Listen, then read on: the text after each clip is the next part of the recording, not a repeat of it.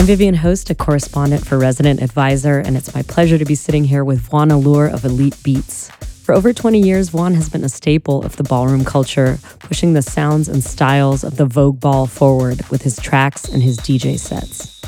Vaughn is the one who reignited the interest in using the Ha dance in ballroom with his Allure Ha from 2000.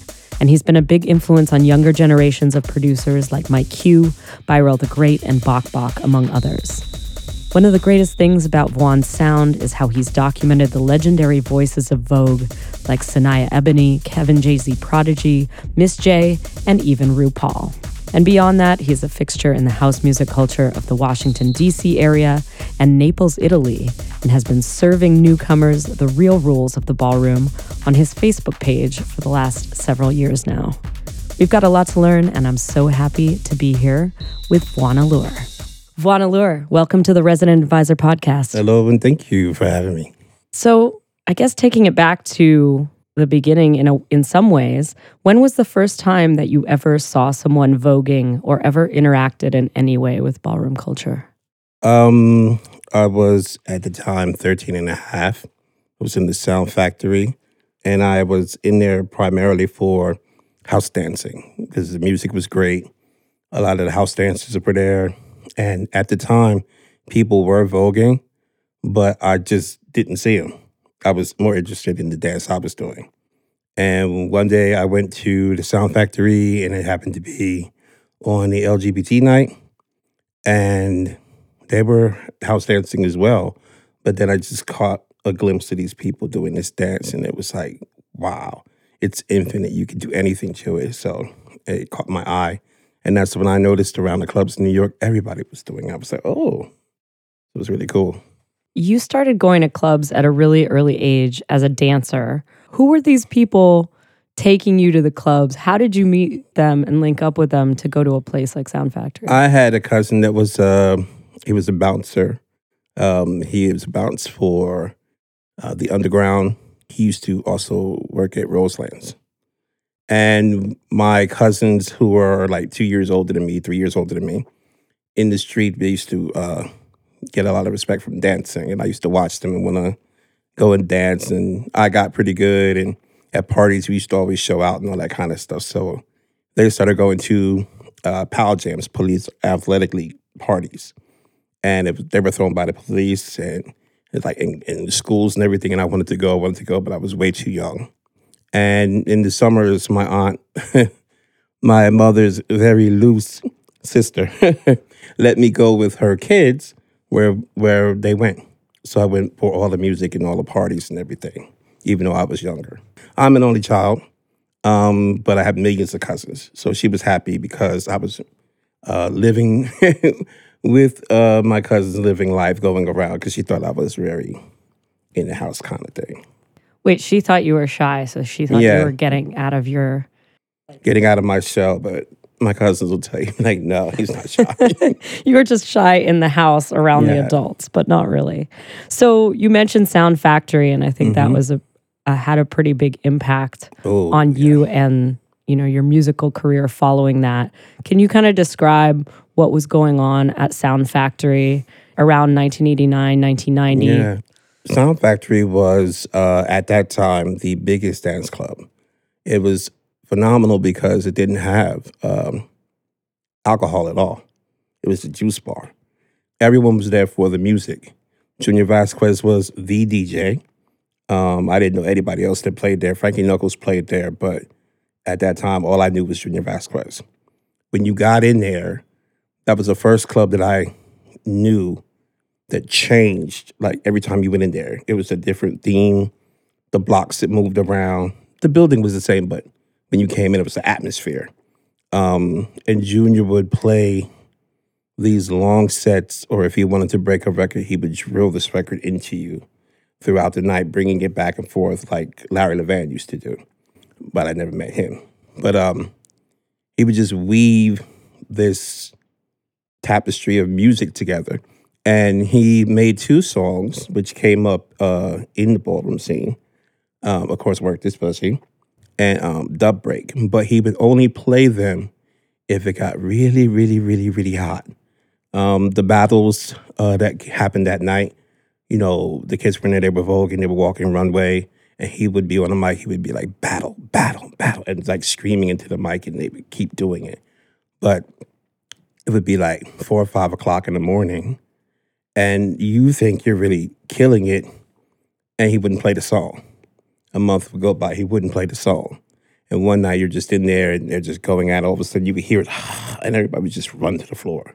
It was a thrill factor to see when that song came on and who got to work that beat out, because you would never hear it all the time. But he would actually play the beginning of it, like you would hear "Work This Pussy," and everybody would scream, and he would never play it. Classic bitchy Junior Vasquez He would move. never play it. So I was interested to know, how long was it from when you saw people voguing in Sound Factory to you going to a Vogue ball? I actually went to my first ball around this time. It was just before I left to go to school in Italy. And it was the Ultra Omni Ball at the Red Parrot. And I remember I went to the village. I got my coveralls and these huge dance shoes and everything. And we went in there at 4 o'clock in the morning, and we came out like 6:30 in the morning the next day. And I couldn't believe it was just a wow factor. Everything happened was a wow factor. Red Alert was there as a special judge. They had a category for the 9th month of pregnancy, where people were actually walking and giving birth. And you're 13 and a half, your eyes are flickering like, this is really happening. One of the images that stuck in my head was this one contestant was walking, and they were doing like fake labor pains, and she actually had water under her shirt, and it broke. So like her water had broken, and she went into contractions and all that stuff. And I'm like, and I found out it was one of my friends later.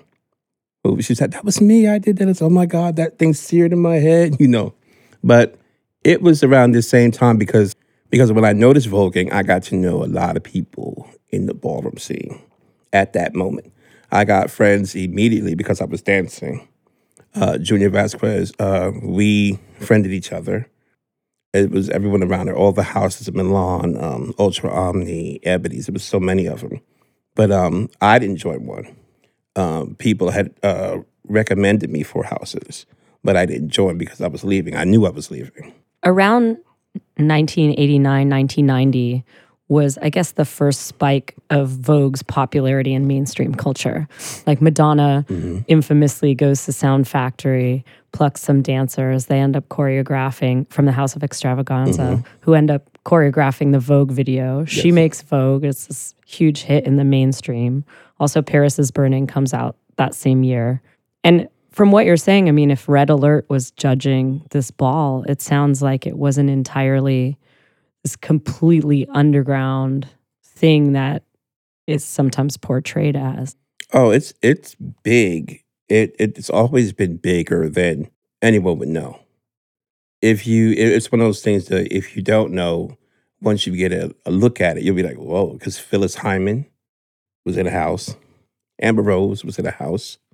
They adopted people in the house, but these people walked. Michelle Visage was in the house. She was Valentino. The ballroom community has always worked with artists as far as music, dancing, all of that stuff. There's Voguers in all the early Seduction videos, Latifah's videos, Jungle Brothers videos, Janet Jackson's videos. They're all in there. And you just have to look, and when you finally figure out what it is, you're like, they've always been there. The people from mainstream would come to the balls. They sponsored Susan Bartsch did the Love Ball, which was great. My ex is in there. Everybody's in there. Willie, David, Eden Extravaganza, everybody. It's huge. It's not a little thing. Tell me about the music at the balls during this time. At Sound Factory, you had these great New York house records being played from like Tribal Records, Strictly Rhythm, Merc down in Miami, this like very hard tribal house sound. And then you get these tracks like Walk For Me that we associate, so fully with ballroom now. But was the music at the ball then No. that? The music at the balls were what we got from the clubs. What shows like Pose are missing. They're showing you the house side of it, the family side of it. They're showing you the struggle side of it. You see the balls, and almost every episode of Pose has a ball in it, but there were only like 4 or 5 balls a year. So they weren't that quick behind each other. Where we were was inside the club. So whatever songs were hot, they took into the ballroom. There were staple songs that they used, Let's Go from Fast Eddie, Love Hangover, Diana Ross, because it's so fab. The hot dance surfaced and it went away, and then it came back. Robbie Tronco, Walk For Me, and Romeo Is a House with Thomas Biscardi from Philly. They made 2 tracks, and then he stopped. There was another one, 100% Overness, but they were more bitch tracks, but done from a male perspective. So Ballroom didn't have their own music. They used what was out there. And when I came along, I made music specifically for the ball. And we got our own music, and it didn't take long for it to get out, and everybody was like, what is this? Well, yeah, part of the reason I'm asking is because I was reading another interview with you, and you were talking about how you went to play some ball. And this was later on. This was probably in the late 90s, early 2000s. But you were talking about how the music at this ball was really stale. And then you thought, oh, I need to make new tracks. What happened was the people were stale. The music I was playing was, as we'd always done. I went and got the hottest tracks. I was playing the hottest tracks out. And for some reason, a lot of people were sitting in there like, and I'm not used to that. I would go to a ball and see people around the sides practicing. If you walked runway or you vogued, they were around there just going off. It was in Detroit. And I'm sitting in there and I'm playing. This is like my first time I was an official ballroom DJ. And I'm like, what is going on? You're not responding to anything. It gets later and later, so I'm running out of tracks. I'm tipping into what I'm going to play for the ball, which I hate to do. I don't want to repeat anything. And I played the Ha. When I played the Ha dance, everybody jumped up. And this was the early version of the Ha. It was very 1, 2, 3, 4. 1, 2, 3, bam. 1, 2, 3, bam. Very that. And I couldn't believe it. I'm like, you waited all night just for this.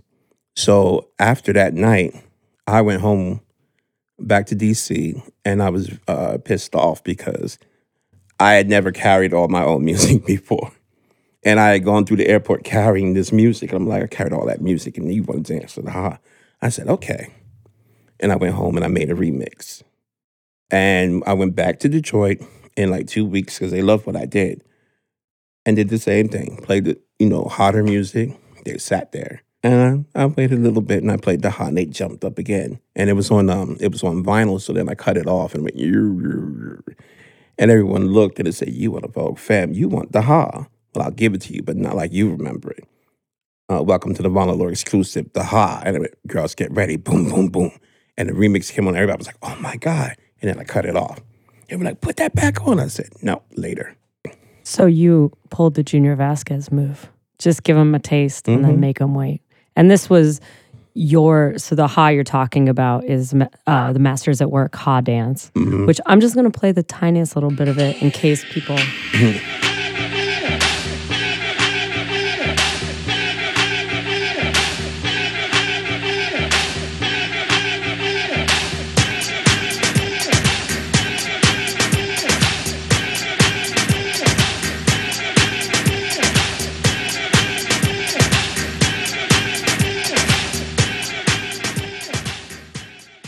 But anyway, this beat and this crash and the sample Ha is like what people fundamentally these days associate with the ballroom sound. And it's been often copied by people around the world, put in their tracks, and, to positive effect. Some people should probably not be putting it in there. The thing is, if you don't understand where to put it and how to put it, you're just wasting your time. There's so many people who put it on there and they look, I need to give the ballroom starter kit. There is no ballroom starter kit. You don't even need that. You just need to make a hot beat if you understand what dancers are looking for. But if you use it the right way. The distortion of the hot, when you hear that, that's what they want in their body. Like, oh, it shakes you. It shakes you. And that was the drama of the song, was to knock you out of your comfort zone. That's the reaction you want. What is it about Masters at Work, the Ha Dance, that works so perfectly with Vogue? Drama. Any song that's dramatic is going to work. Elements, Danny Tenaglia, all of the tribal Americas where they built up drama. And the more dramatic, the better it's going to be. Love Hangover is so dramatic with the strings and all that stuff. Drama. The sort of track that conveys that is different over the years, right? Like the thing you're talking about, like Diana Ross or MFSB, that is like from the old school, it's the old way. It's old school and it's old way. But the thing is, there's so much, even in its own style. Love Is the Message is almost 17 minutes long. And there's a part on the song that goes into the regular beat that I really don't care for. But when it's coming on, the strings and all that, you're getting all of this build up. That's what you're looking for, and you execute it with the beat. The Ha comes in with the crash and sets you up for a drama. There are two versions: the one that starts with the crash and one that starts with the boyaka boyaka boyaka ha. Both of them have two different effects. One is softer and one is more dramatic. If I understand correctly, also you choose different music depending on which category people are walking in a ball. So can you give me an example of what music goes with what different category? Like if people are walking Vogue Femme, what does that category mean and what song are you going to play there? Vogue Femme is the way it's supposed to be. It is a butch queen, a guy, voguing like a femme queen, a female. That's what the category was. It was a joke. It was for a key. And then they became so good at it became a category. So you play a song that the females would actually go off to. The Ha, they used to Ha, they did use Let's Go, Bango, but these were older tracks. And as we got to the Ha's, we made different Ha's. And, Sexy Like Sanaya and all of these things, these songs came up that they could really emote to. For Old Way, it is basically the older tracks that came up through the test of time. Love Is the Message, again, Bango, Hot For You. And it's based on precision because a lot of the people that perform Old Way are alive and well, and they're still here, and they will come through and light a floor up in a minute. New Way deals with a lot of bending and stretching. So you'll hear a lot of synth slides. You'll hear a lot of Darude. You'll hear a lot of Robbie Rivera. More Danny Tenaglia. These types of songs, more tribal, will fit into this category. Runway, we're looking for, like a Butch Queen Up in Pumps or something I made Anarchy, something for runway shows. Pretty much edgy songs with a beat. Beautiful People, Marilyn Manson. Is a whole bunch of songs that we use. They fall into different categories for everyone to walk. So if you were a female, male, trans female, trans male, they're divided up so you can walk. You have your own special category. And we talked a little bit about the songs for the different categories, but are there also now tracks for the different performers as well?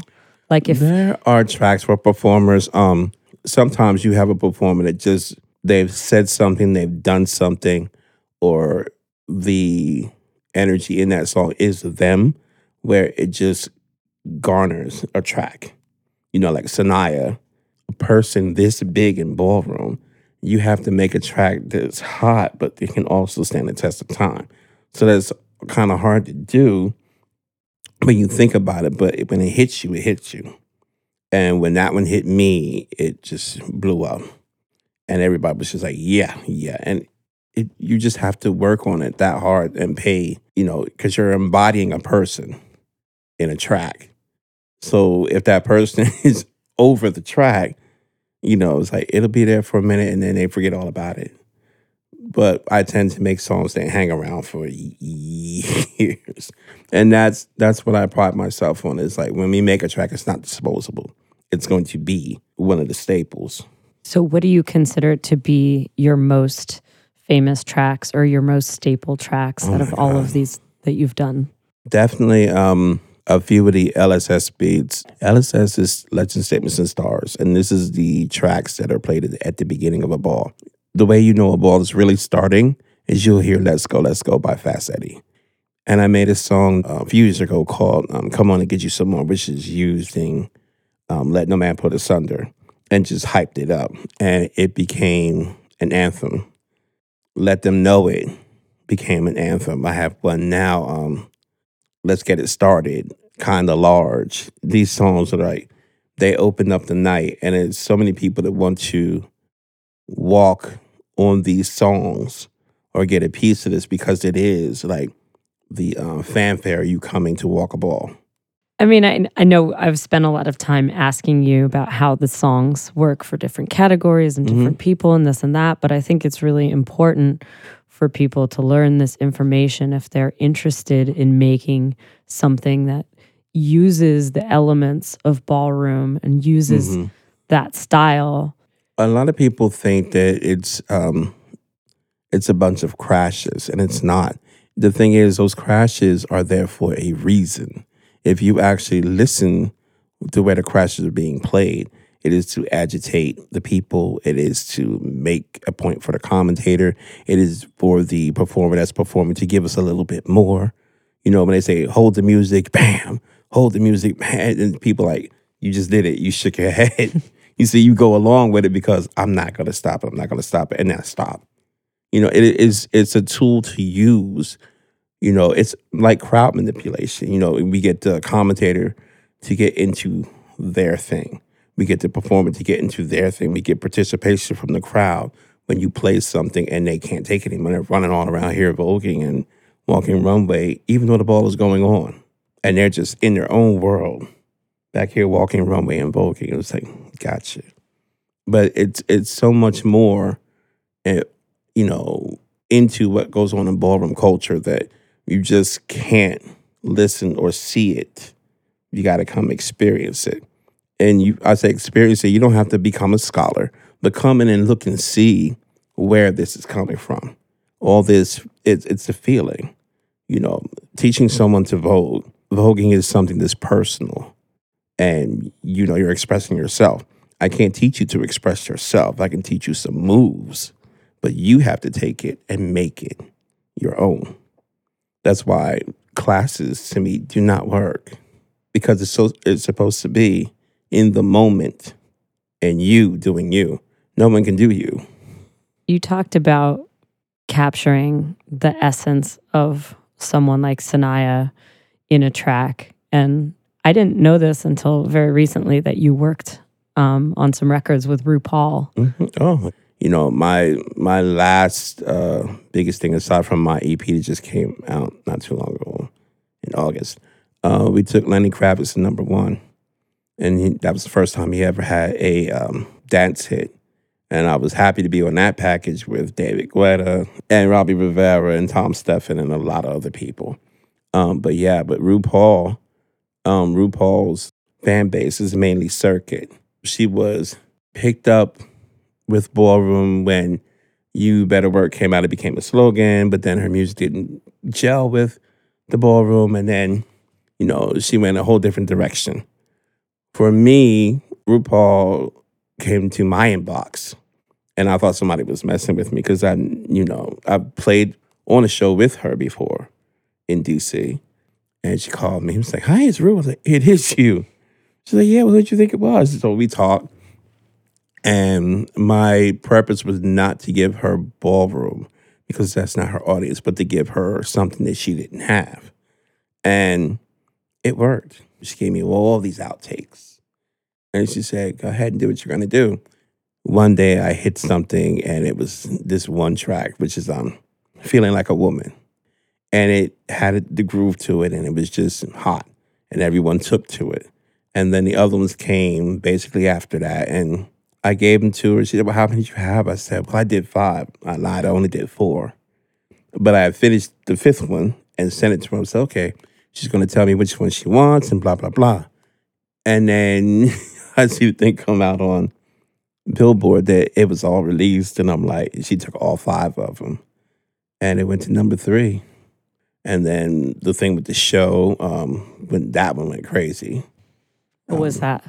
Category Is with Peppermint and all that when they did the rap and everything. Yeah. Yeah, that was my track. And at that time, everything on War of the Wonder had a Vonna Lore beat behind it. All the commercials were Vonna Lore music. It was crazy. So how does this experience of DJing at balls and DJing for such a specific purpose interact with your other DJ sets when you're just playing in a club? If you're getting me for ballroom, I'm going to give you ballroom. If you're getting me to play just for a club, I may sneak a couple ballroom tracks in or my tracks in because I make non-ballroom music as well. But if I know this is going to work in the club, I'm going to take it to the club anyway. And I'm careful to watch the crowd, see what they react to. You know, the worst thing you do is go somewhere and play a ballroom set with no one in there using the ballroom. They don't understand it, so why are you crashing them all night long? It makes no sense. So you have to watch the room, and I love to go early to see what everyone is doing. And it was so funny because when I first got the call to come to Williamsburg to play, they were like, oh, yeah, we want you to come up and play. And I was like, oh, where are we at in Manhattan? And they, no. We're in Brooklyn. I said, Brooklyn? I went out there. I was with, I'm trying to think, Cush's party. Oh, Jay Cush. Yeah, Jay Cush. And it was packed. And it was no one we knew. They're playing my tracks, and they're all singing it, singing everything, every little hook, everything. I'm like, how do you know this music? And it was like, it just goes along with the night. You know, they do this, they go in the trap. And then it goes up and down like this. I'm like, oh. So it made sense. And it was a whole new audience for me. I can remember looking for your music, and actually the only way to get it at a certain point was to order CDs off your website or actually see you in person at a gig and buy a CD from you there. There was a whole economy if your stuff wasn't getting pressed on vinyl, because obviously that's expensive. And this was pre-downloading being so easy to do and Bandcamp and everything being so easy to access that like a lot of your tracks, and you were incredibly prolific. You had like 30, 40 different CDs you could buy, but you could only, it was kind of a challenge. Like first you had to know who Vonna Lore was. Then you had to figure out how we're going to like find your CD or find you in person. It was incredible because this music was made specifically for the ballroom. And I didn't think, I was doing other music to put out. So I was putting music out. And when I made all of these Vogue Femme tracks, my category is old way. So my friends came up and said, it's a shame you made all this music and it's hot, but you don't have not one old way beat. And I said, I don't. And then I started making all the old way beats and all the runway beats and all the LSS beats. So I would go to work from 3 to 11. The most I do at my job is about 2.5 hours of work, which gives me 5.5 hours to do nothing but make tracks. And every day at work, I would make about 3 different tracks. By the end of the week, I would have 15, take it straight to the club and play them and make a CD, come back the next week, do the same thing, sell a CD from last week and have another CD. So it became so big and the tracks just kept coming that when people found out, mostly by Ballroom, that they were there and said, put it online and let them know that you're doing it. I said, yeah, now you can go online and get it. And people start ordering them from everywhere. I'm like, oh my God, like how do you know about it? That's what I really wanted to know is how people found out. But when there's a will, there's a way. If you listen to my beginning tracks, they're all more heavily drum orientated. The drum samples I used took up the place of a bass, of keys, everything. It was all drums. So I used up all the memory. So all my early tracks are no longer in 3 minutes. And when I was at work, I started to take the drum machine in and I got a Tascam and started to stretch out and got a computer. Oh, and it got bigger and better and cleaner. So that's how I graduated to the computer. Your intention originally when you started DJing and your path that you were on was not necessarily that you were going to be this DJ at all these balls, right? It happened on purpose accidentally. They were hooked when I went to Detroit. And then when I made the remixes, then they were up and they were around. I was like, ah. So I kept making them and kept coming with this. And then this person's having a ball. I want you to come here, and I want you to come to Atlanta. I want you to come to Chicago. Everyone else that was playing balls, it stopped getting called. There's a set of us, Angel X, Mike Q, myself, and oh my God, Lucky was based in Baltimore, DC, New York, and New Jersey. And my mentor, DJ Cedric, we were the ones getting called all over the country. And now are there many more DJs There's playing more. balls? There's many more DJs, people who have picked up. There's Cartel, is another part of Elite Beats over in London. DJ Lofi, Lazy Flow, out of France, Kitty Smile, S Grove. There's quite a few of them. So earlier you mentioned that at a young age, you ended up going to school in Italy. Mm-hmm. I graduated early, so I went to Italy. I was 15 and a half, almost 16. Exchange student programs. You do it your sophomore year, you go your junior year, and then you come back for your senior year. I did it to get out of class. Matter of fact, we all did. College prep, we all did. It was one of the days we went to take a test, and we went home. Something happened. The mail was lost. I just assumed we didn't get it. Spent my junior year here. And when my senior year came up, when I got my diploma and came walking down the aisle, my guidance counselor was running. And he came over, he spoke to me and told me that I had been accepted and the family had already been given the money and I had to go. I said, but I graduated. And he said, well, it's going to be your first year in college. And he said, you can pick where you want to go, but you can't pick Spain. And I picked Italy. And I got over there and they put you in this huge hotel. And I'm like, oh, yeah, this is going to be really cool. And they said, well, you come down and, get into the bus. It's going to take you over to school for registration. 6:30 in the morning, first thing I heard in that bus was house music. I was like, ugh. They played house music like you hear R&B and hip hop here. Total reverse. All you heard over there was dance music all day. And I was like, this is heaven. They had very big clubs over there, huge clubs. They had organizations that ran the nights over there. And I always wanted them to take me to one of these clubs. Just take me. I just need to go.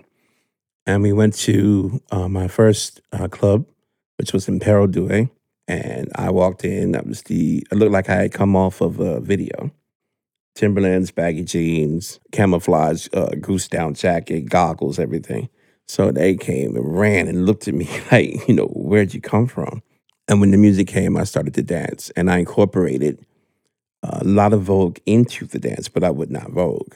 They really didn't have a gay scene per se. But inside their clubs, you knew there were gay people there. And with their security, you weren't going to have an issue. But I would not Vogue. But I put stuff into it. Where if anybody was looking, you knew it was Vogue. I was not identifying as gay then. And I was like, I wasn't saying anything. And the first person who identified was Ted Patterson. DJ Ted Patterson. He was there one night. And said, yeah, I saw you voguing over there. I said, oh. I caught their attention. They hired me. My job was, when the American DJs came, was to put them at ease, because they really couldn't speak Italian.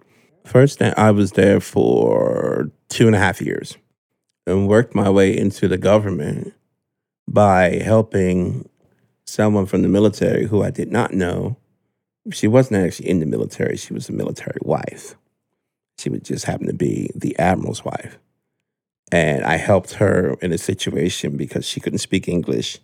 She was distressed. I stopped. I spoke to the guy. I spoke to her. And she was like, oh, yes. And I called who they were supposed to call, spoke to them, and they sent somebody out. And she was like, can you please come to the base tomorrow? I said, sure. She said, well, come And she gave me the time. I came there, and the admiral was there, and he thanked me. And he was like, "You're American. Can I see your paperwork?" And I showed him all my paperwork and all my schooling, and they let me go to the base so I could get food, music, everything coming from the States. So that's how I got into the government job. That's how I came back to DC and got my job. And then went back and then came back. My program that I was working finished in the University of Maryland. So I finished up in the University of Maryland. I became the subject of someone's thesis, and they asked me to come back for a lecture. And said, if you come back, we'll work on another degree with you. And so I went back. At what point during this journey do you start DJing and or working on your own music? When I left Italy the first time, the first 2 years, I didn't want to tell anyone I was leaving because they are very emotional. And I got so close with some people that I'm like, okay, I just need to leave. The week I was leaving, on a Tuesday, a friend of mine, a DJ who taught me to DJ, took me around downtown Naples, and we went to like a building like much like this. And a guy had a tracking machine and a beat that he had made. And they were playing it, and they said, "What do you think about it?" I said, "Oh, it was cool." He said, "Can I have him write some lyrics to it?" And we were in the store, no soundproofing, and I said what I wrote. And then 2 days later, I was gone. So fast forward about a year and a half, same friend who took me downtown calls me, and he says, "Oh my God, this company they did this so wrong, or you have to come back. Something's bad, something's bad." And I was like, "What is bad?" I went there, and I went to one of my favorite clubs called the Tridoc. They played hip hop, and then in the middle of the night, they switched the house.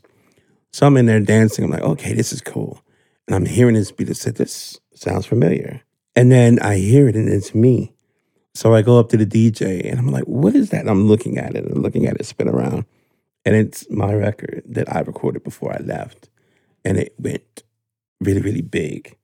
It went to like number 4. And this is what he was trying to tell me a year and a half ago. That they sold it, used it, and it sold. That was Tuesday. Wednesday, I go to the record store, one of my favorites, and I see the guy. And he's like, "Oh my God, Vaughn, 10 Basic Elements." I was like, "Yeah, where is it? I want it." So I'm doing this, and my eyebrows are very expressive. So someone's outside from the record company. He calls the studio and said, "Vaughn's back, and he's mad." So I'm talking to the record company.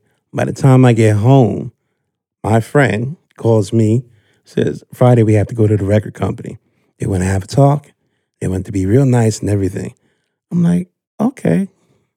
So we go Friday. And they're real nervous. They wouldn't open up the door. Then they opened up the gate. And then he came in. We sat down, and they were real nervous walking around. And they were like, "So this is what happened," and blah, blah, blah. And then they said, "Yeah, he was mad, and he was outside, and he was going off." I said, "No, I just want the record. I don't have it." And then everybody just broke out laughing, and they finally bring out the checkbook that this thing had generated. They kept all the money and gave it to me. So I actually started making tracks the second time I had gone back. So that's 2000. Around the same time I was making club tracks for the ballroom. So you mentioned this DJ by the name of Cedric. Can you tell me a little bit about him and what he was playing and why that was sort of important in your evolution? When I first started to go to clubs, I was a Junior Vasquez head. To me, you couldn't do any better than Junior Vasquez. He was number one DJ. He's making these beats, these songs and everything. But every once in a while, my friends in the clubs would be like, "Oh, we're going to DC." Now, my aunt would not let me go to DC. But when I finally went to DC, the music they played house music we had here, plus. They were not scared of Detroit. They were not scared of a techno song that was tech house before tech house was a thing.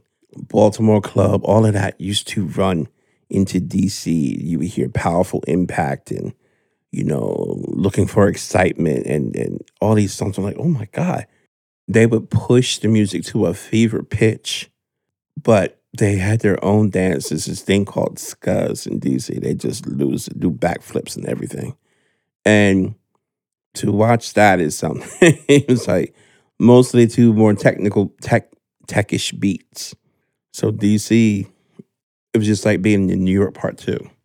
And they had a huge club, tracks in the edge and all that stuff. So it was like really good. But Cedric was the one who orchestrated that. He was not the original DJ of the club down there. It was the guy named Mike Malaput. Mike Malaput stopped DJing and Cedric took over. You would kill for one of his CDs. Beats would be on there for just crazy beats. Armand Van Helden beats before we even knew what he was, and it was like, wow, where are you getting this music from? And it was just out of the box from Junior Vasquez. It was wilder. It was more drama, faster beats and all that kind of stuff. So listening to Cedric opened you up a bit more. He would be on the mic, he would scream, and he would take the needle and just kill you in a club. It was an experience going out to Tracks DC.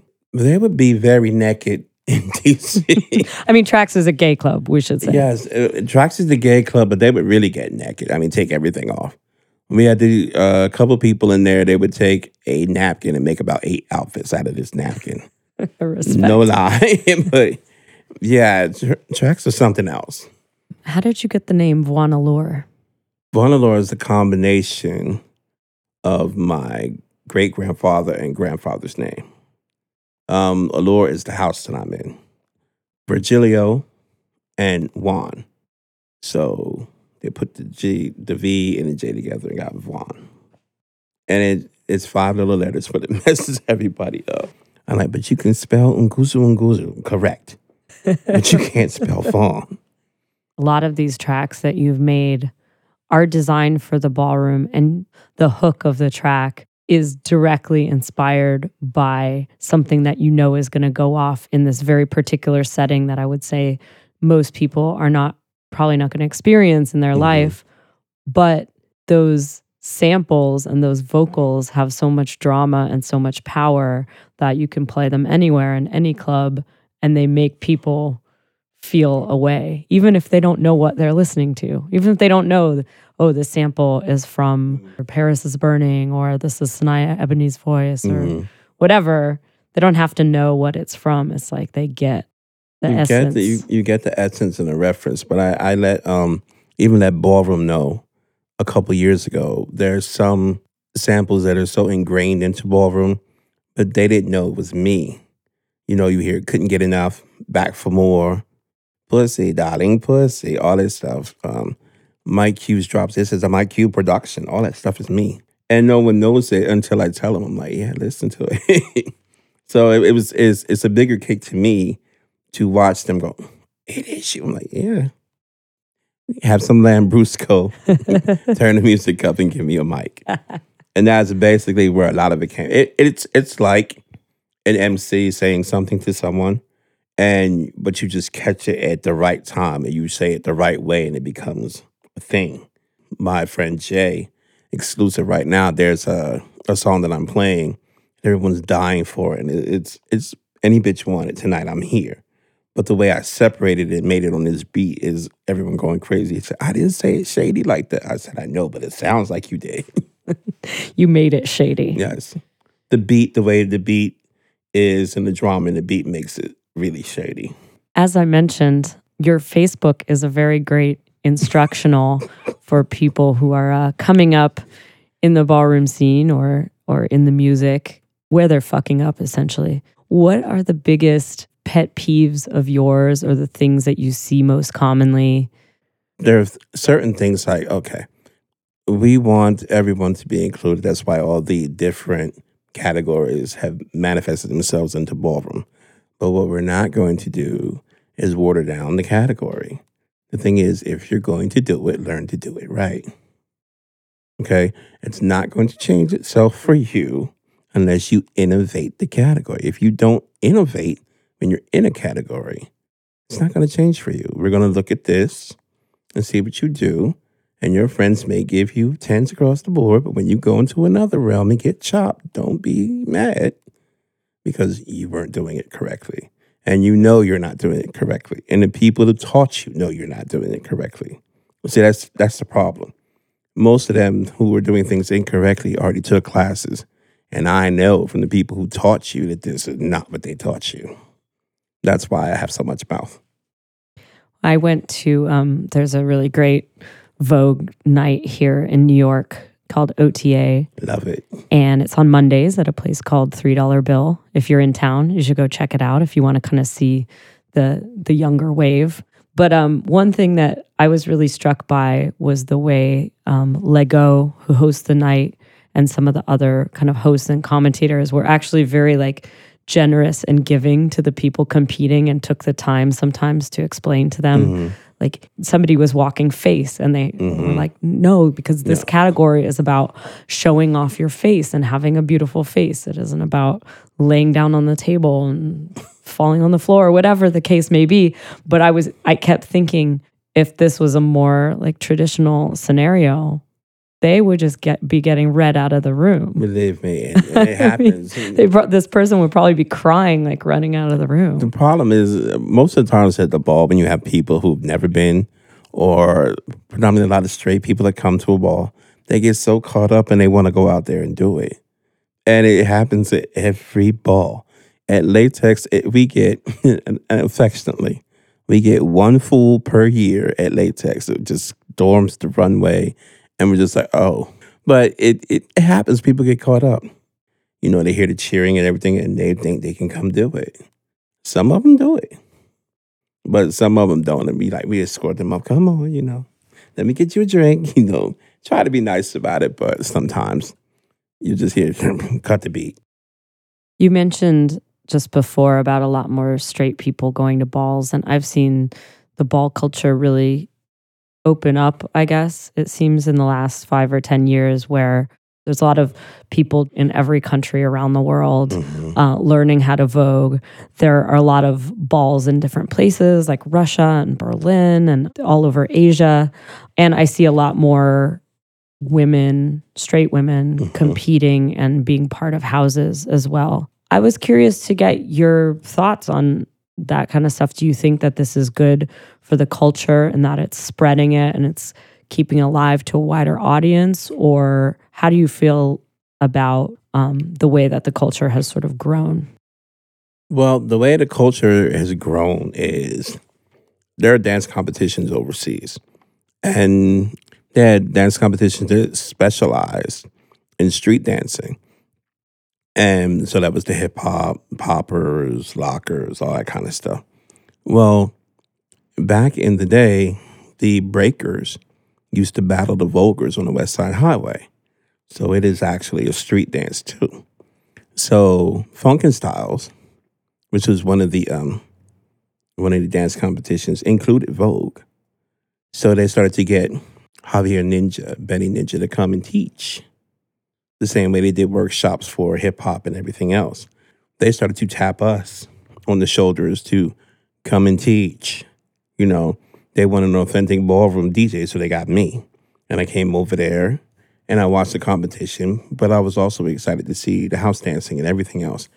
While Javier Ninja, Archie Ninja, Deshaun Lanvin were teaching Leomi, they started to make chapters of houses overseas. And they became part of the ballroom scene. Because you're a ninja, I'm a ninja, now we're connected. And they grew, most of them specializing in Vogue, in Old Way, in New Way, in Vogue Femme. They're getting the rest of ballroom, runway, bazaar, face, modeling. They're getting all of that. So it's pushing up. As long as you do it authentically, we're good. The stuff that I write on Facebook is geared towards them too. Jack Mizrahi, myself, Selvin, Tim, Lanvin, a lot of people influential people in ballroom have gone over there and taught, and we oversee what the houses are doing. We correct them. You can hit me up anytime. You can ask me if this is right. What do you think about this? And I'm like, because they're like sponges. They're getting all this knowledge, the do's and don'ts of ballroom, and they've had some hugely successful balls. We have our first legends over there now: Charlie Ebony, Kendall Mugler, Vinny Revlon, Lysandra Ninja. We have our first legends over there now. They have to be able to support themselves and have this knowledge so they can carry their scene on. I guess I was wondering if there was pushback in the ballroom scene, which was created in some ways as a refuge for Black, gay men, and transgender and people of color who didn't necessarily have a place to do what they wanted to do and to express themselves in this theatrical fashion within very strict cultural roles and layers of privilege. If there's a pushback within ballroom culture to people now belonging to it who don't maybe need it in the same way, or for whom it doesn't have the same meaning or legacy, or a privileged white woman from Russia being in a ballroom house perhaps doesn't need that community and need that support and need that place the way that someone else may. You're right. And sometimes it depends on how a lot of people come to ballroom. I came to ballroom not out of a need, but out of a want because of the dancing. I looked at ballroom for what it was, and yes, I see people didn't have a place to stay, and you took the place of someone's mother. Well, my mother and father were here, and I had money and all this stuff, so that narrative didn't fit me. I wanted to go to the club. That's what you have that I want. And the camaraderie, I had friends, but now you're another group of friends.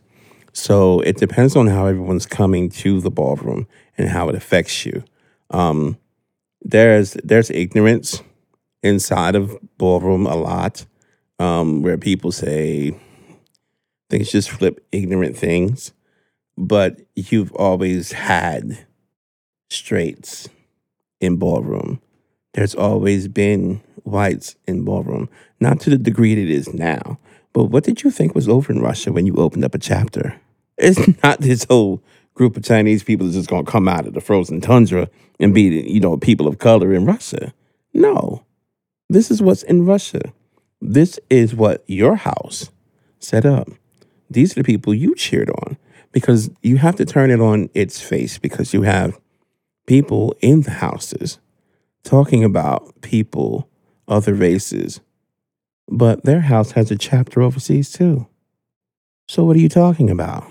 I mean, I can see the argument both ways, because I and that's what actually I said, think both ways. I mentioned Russia, but Russia is historically very repressive towards gay people, and I could see that having ballroom houses there and these competitions, and even it being more mainstream on TV with street style and whatever the big dance competitions are called, helps change the understanding of that and helps change the culture of that. I can see the pluses and the minuses, but I was imagining that perhaps there was a pushback.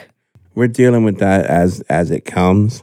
We're trying to change minds and influence things. There's been a lot of pushback because the fear of what happened to Vogue before, along the Madonna lines. And which everyone says, Madonna didn't invent Vogue and this and that, blah, blah, blah. She never said she did. Okay? She never said she did. But then somebody said she never said she didn't. I'm like, what did you want this person to do? Well, she didn't get back to the community. Actually, she went and made them, Jose and Louis, the head choreographers of a whole tour. She could have just come in, saw what she wanted, got them to imitate it, and took it. So when you say people are worried about what happened before, there's a feeling that in that time, in the early 90s, when Vogue came out and all this stuff, that people were taking from the ballroom culture popularizing it, using what elements they wanted, and people who were actually instrumental in creating that didn't make money, didn't get credit, and were just kind of discarded after that wasn't cool anymore. This is the thing that they're weary about, and I understand it fully. But I'm like, when you're doing it, you have to protect yourself on anything. You know, the thing is, you have to be willing to give to someone in order for them to take it. If you clam up and don't do it, you're not going to give to them. They won't get it. You know, they can imitate what they see, but unless you give up there and say, okay, this is what you got to do, blah, blah, blah, you still won't get it. So the thing is, you protect yourself up to that point. What is this? How? Put it on paper. Do what you got to do, you know, because we're sitting up there like, you know, these people who are making Vogue tracks, most of the people that make these Vogue tracks, we don't even know. We don't hear it. We don't use it. It's not going anywhere. If you don't know how to make it, we know you don't know how to make it.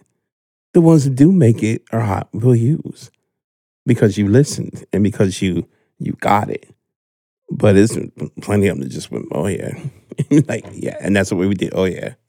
I guess I wanted to ask you, you know, we talked a lot about ballroom, but you also play all sorts of DJ sets, ones that incorporate that music, ones that are, you know, house music sets that don't have much ballroom. But what do you feel like overall, over all this music that you're making, playing, etc., what are the things that you, Vaughn Allure, gravitate towards? What do you like in a DJ set? What do you like in music? What is the Vaughn Allure energy that you're always gravitated towards? I want to play different things. And different things by the same token of like how I did ballroom. Like I said, I'm locked up in my office. You have no idea what's coming out those speakers. And that's what I want a DJ to do for me. That's what I want to do for the people. You don't know what it is, but when you hear it, you can't stop listening to it. And it's introducing new records and, you know, knowing how to keep people on the floor, sandwiching new tracks between two well-known tracks. But you can't leave with that new track. And I'm like, what is that? And having people run up and say, what is that? It's the greatest thing ever. And I'm like, I just want that energy. I want these kids to understand how it was with the mega clubs and being out Monday, Tuesday, Wednesday, Thursday, Friday, begging for Sunday. And then Sunday became the hot night in D.C. The only night we had in D.C. we weren't in the club was Wednesday. You would pray for Wednesday so you could stay home. But they don't have that. They have lounges. They have lounges and a medium club. They don't know about the long lines. They don't know about the proper etiquette of a guest list, what that is, you know, or communicating and joining people in the club to dance. They don't know what that is. And I'm sad that they missed it. I grew up in it. But I'm sad that they missed it because that's a part of club life they will never get. Well, I have so much more to say on that, but we'll save that for another time. One last question. Does anyone at work ever just catch you making music or playing your music all crazy? They catch me in a way that's funny. My supervisor walked by and they actually called me. I was playing... I had a DJ set. I was doing radio. And they walked by and like sending me screenshots. I see you. And I'm playing in my house. I was, oh my God. Like, what I walk by there. It's a Vaughn Allure exclusive. I'm like, it's funny. It work and everything. What industry are you in? IT for the government. Well, you got to embed some little Vaughn Allure drops in some secret government telecom. Yeah, that'll work. Well, Vaughn, you're playing tonight at House of Mess at Elsewhere here in Brooklyn, so we'll let you get on with it. Thank you so much for joining me here. Thank you for having me. On the RA Exchange. Thank you.